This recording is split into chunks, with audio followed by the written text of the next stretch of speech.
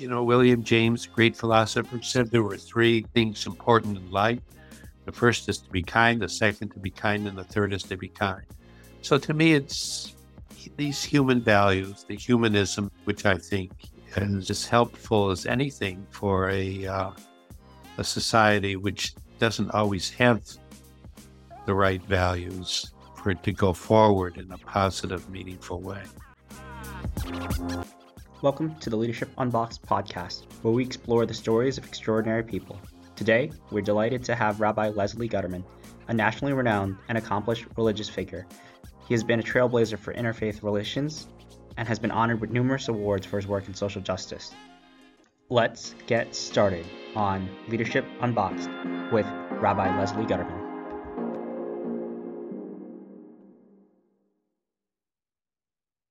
Thanks for joining us today.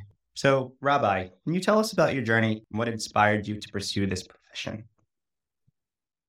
Well, I grew up in Flint, Michigan, which a lot of people know about because of the water crisis. But it was a very nice town growing up. It was known as Buick Town because the plants were there and everything in many ways revolved around General Motors.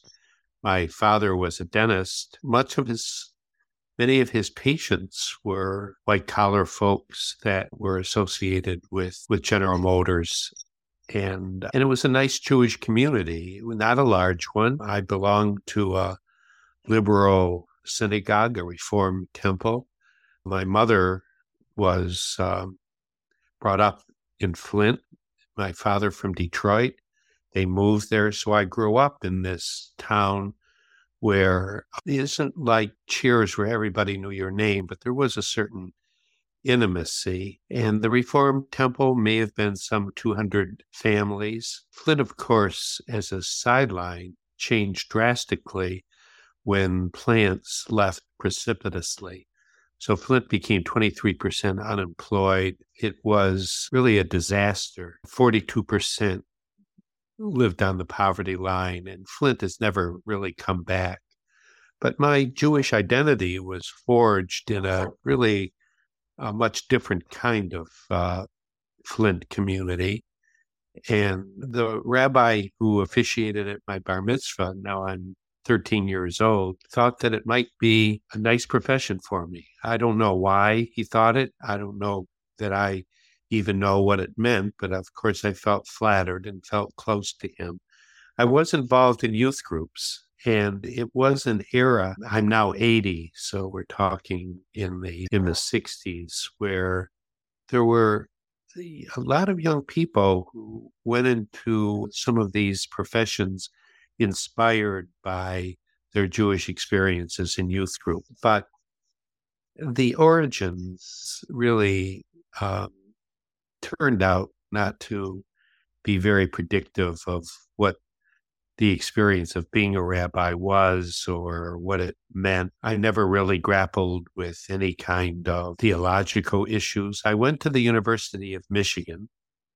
I majored in English and really was not particularly active at the Hillel, but I did always have a bug in my head, and I did enroll at Hebrew Union College, which was the main campus of the Reform movement. So maybe I decided to be a rabbi before I decided to be a Jew, in the sense that religiously and theologically, issues there were came after the fact. Great.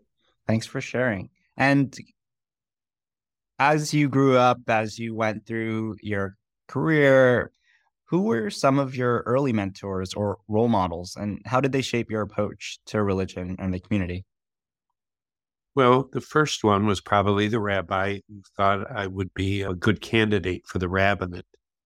And then for a short while, when he left, there was a man by the name of Samuel Karff, who became a very distinguished rabbi. He was very young in those days. I was a sophomore at Ann Arbor. It was a dark time, as it was for many adolescents, having crises of self-confidence. And I was really ready to give up whatever dreams I had about the rabbinate. And he really emboldened me and inspired me. There was a professor at Hebrew Union College who kind of took me in.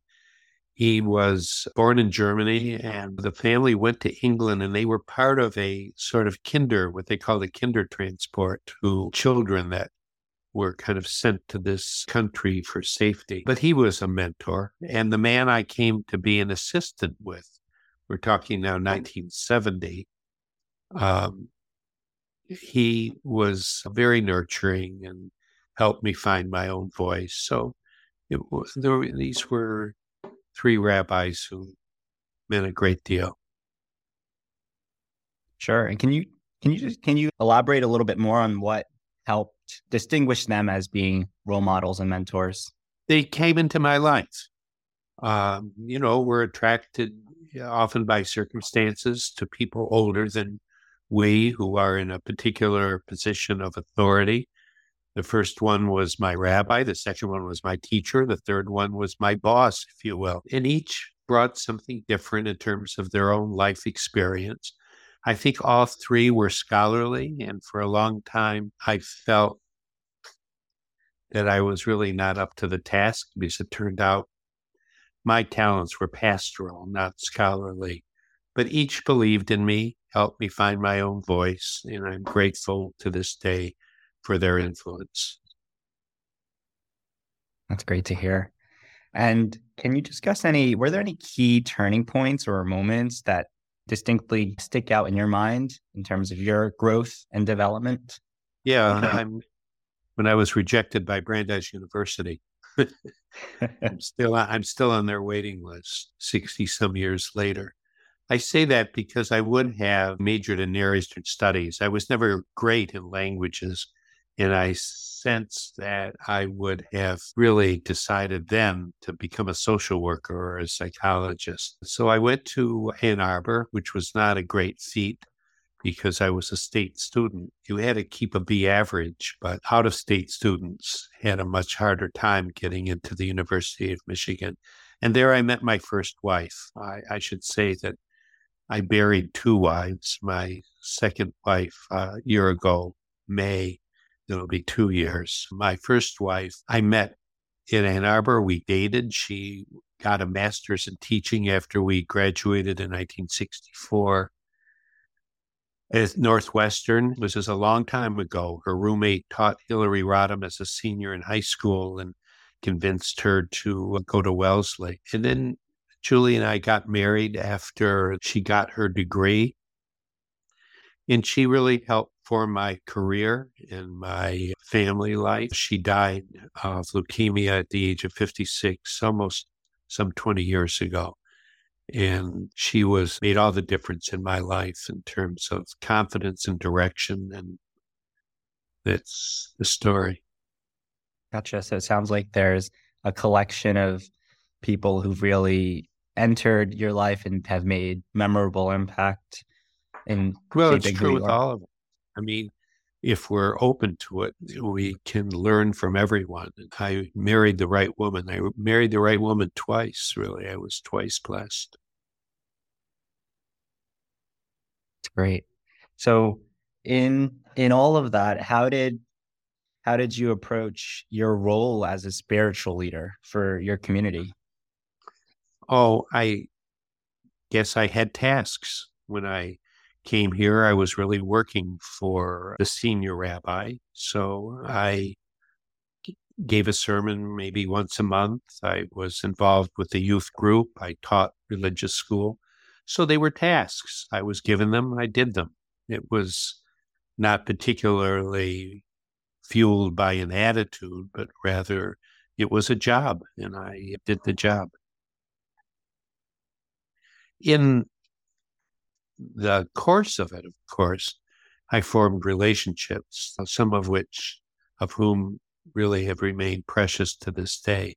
So I stayed in the same synagogue. I succeeded the man I came to be with after a fairly short time. And that, created, different responsibilities, but it was still really a job that I liked. And those relationships allowed me to discover just different dimensions of myself. And it was, I think, the secret to a very fulfilling and happy career. So I stayed, I had a first and last job. I came when I was 27, 28 to Providence, and I retired 45 years later. Yeah, I'd like to actually understand in the course of your job and your profession, were there any key learnings that you had in terms of nurturing, developing, and fostering those relationships with people? I'm not sure that I really know exactly what you mean. I think that what happens is that you mature and you look to different kinds of people at different stages of life. I came, as the years passed, to understand that being scholarly was not as important as, and being smart was not as important as being kind. I can't tell you any great turning point, but I think as we mature, we're open to different values, and that's what happened here. The people I might have admired and looked up to who were very successful were not always the same people that I came to admire in years past. So, I've been friendly with the governor of the state at the time, became president of the temple, federal judges. I've been blessed to really be close to a lot of people of authority and power. But as the years passed, I admired more the parents who took care of a disabled child quietly day by day, the wife or husband who took care of a loved one in a nursing home, who were not the same people they married, but were loyal and caring and dedicated. And those kinds of values became much more important to me as I got older. Was it a turning point in a relationship? Not sure. There were a lot of people who I really admired. There's a family that's having a bar mitzvah as we talk. I did the bar mitzvah of the mother, and the grandmother and the grandfather were Holocaust survivors. The grandmother was part of that Dr. Mengele's experiments with twins, and she was taken out of the line to be gassed by a high school friend who she saved from being bullied. The grandfather was in labor camps, and they both met in a displaced person camp. And I remember now 40 years ago, their granddaughter's bat mitzvah, where the grandfather said, I never understood why I suffered, but this morning was a kind of answer.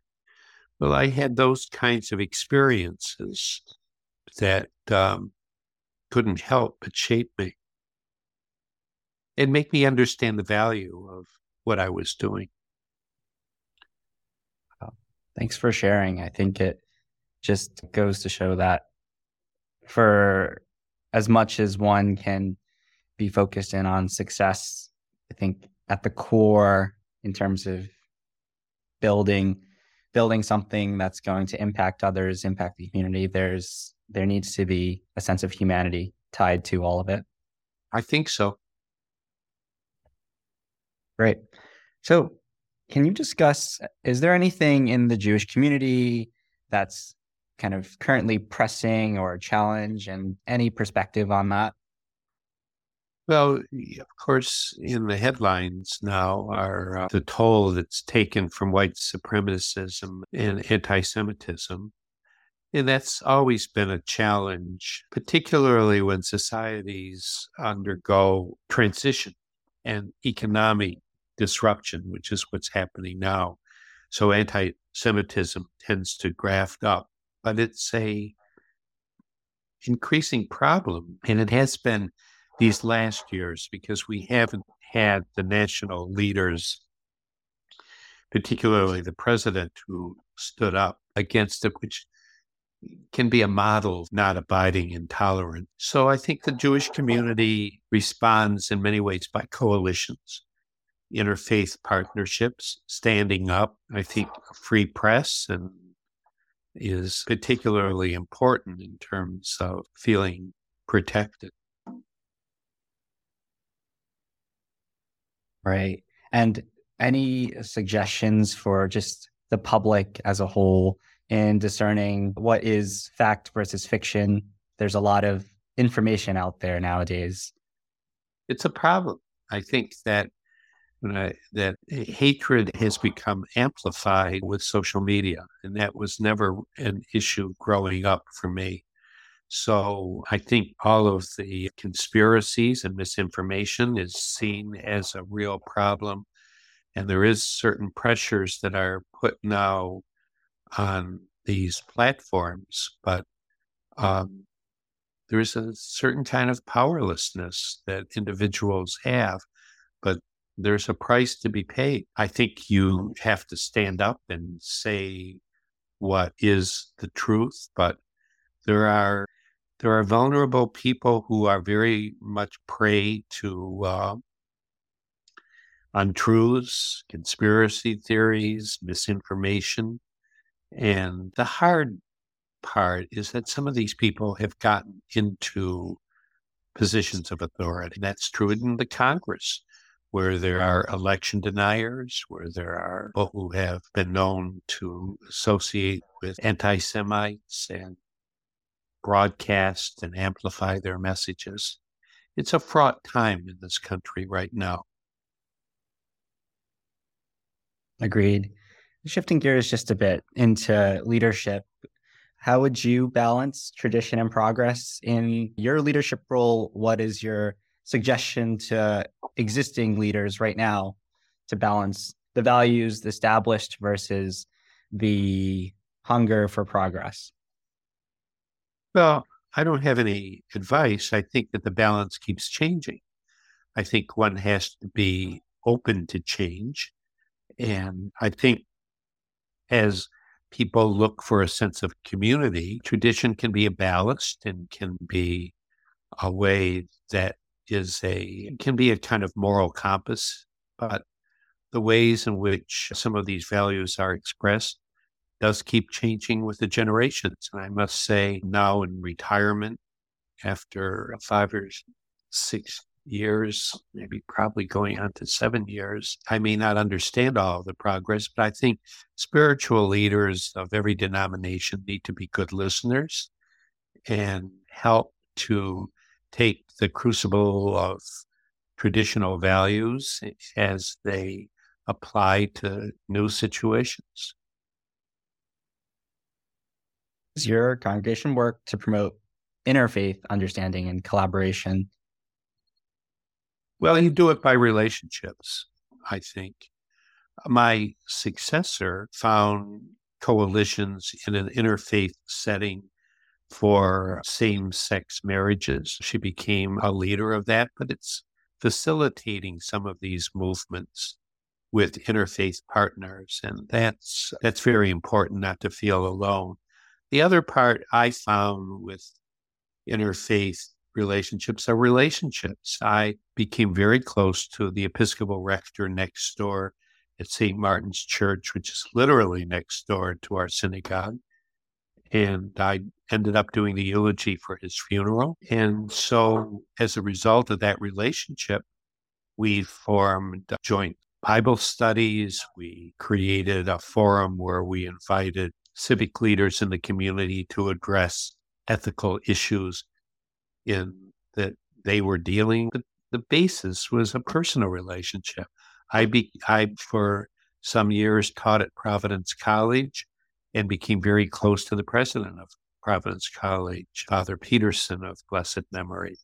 And that helped me be open to Catholic family values and experiences that I never had. We traveled to Israel together.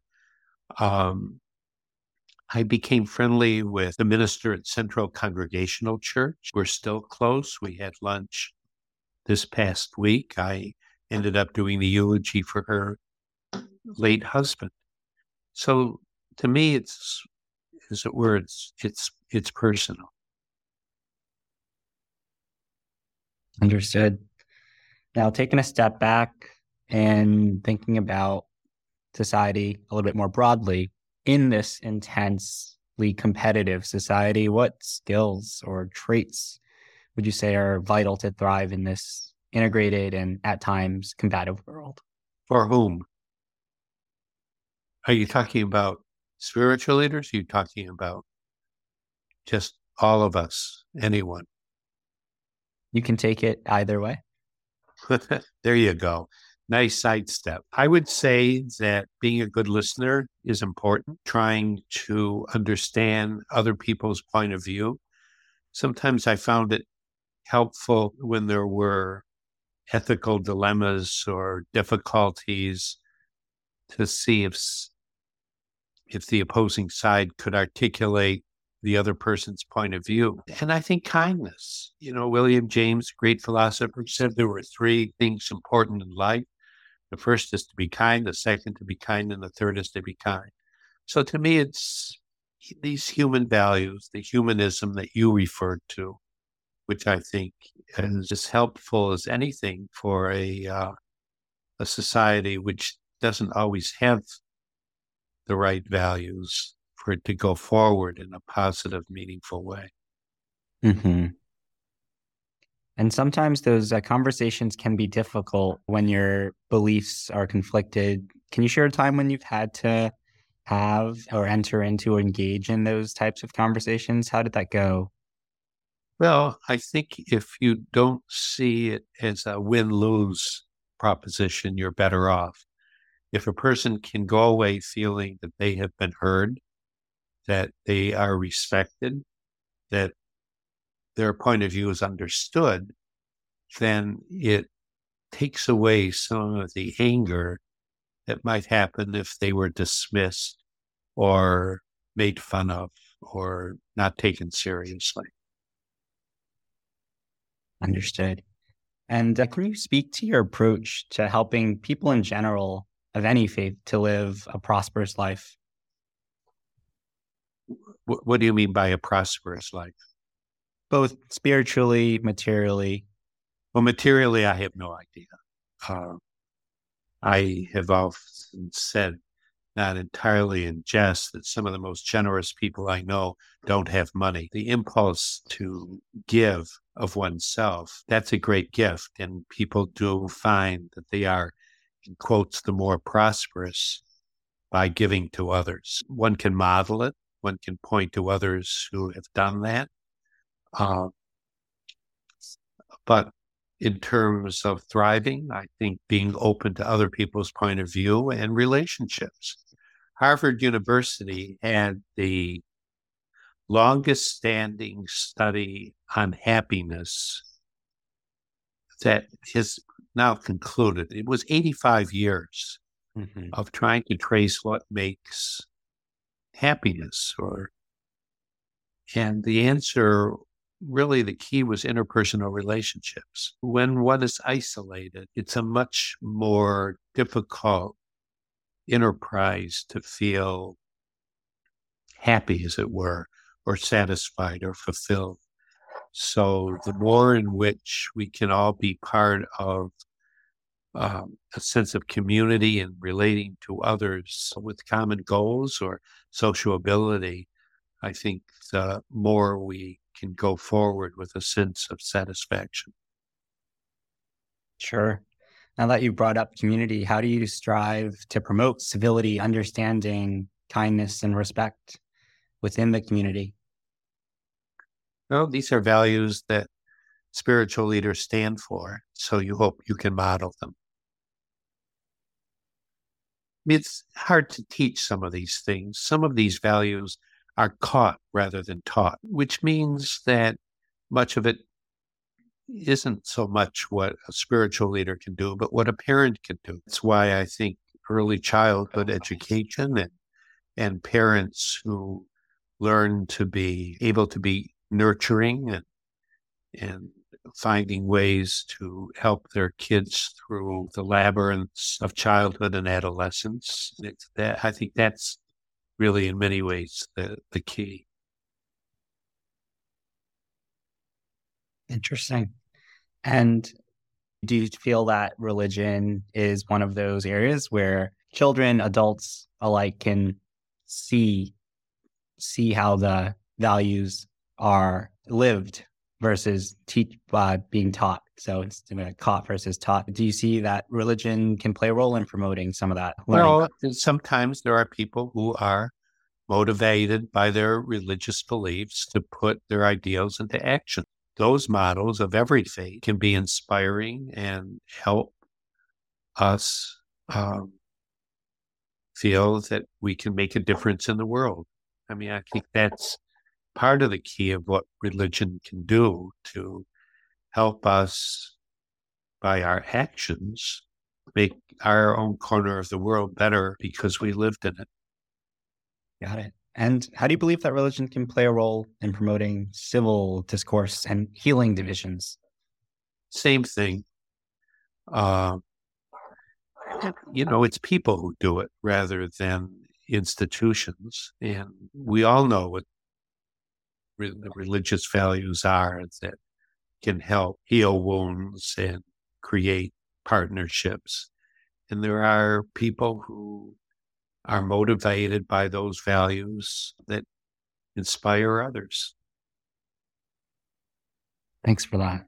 And as we kind of round out and close out the conversation, for any aspiring leaders out there, spiritual, otherwise, looking to make a positive impact in their community, the workplace, in their own lives, do you have any words of wisdom, any advice based on your experiences? I know you mentioned kindness and just the importance of relationships. Is that what it comes down to? I think to be gentle with oneself. Religious leaders sometimes have jobs that can never be completed and where the work is relentless. And I think it's important to be nurturing of oneself, to make sure that you do have family time, that you find firewalls against burning out.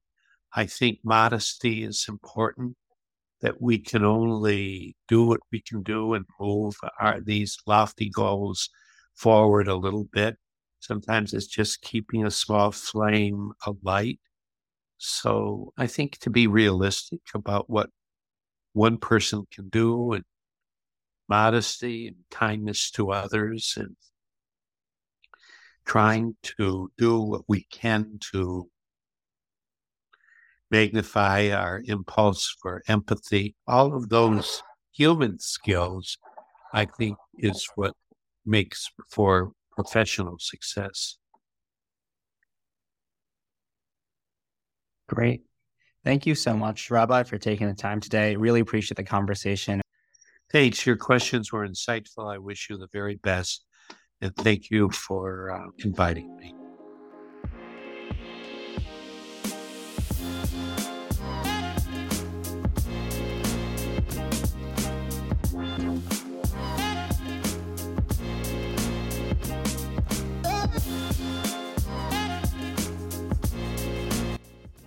Thanks for tuning in to today's episode.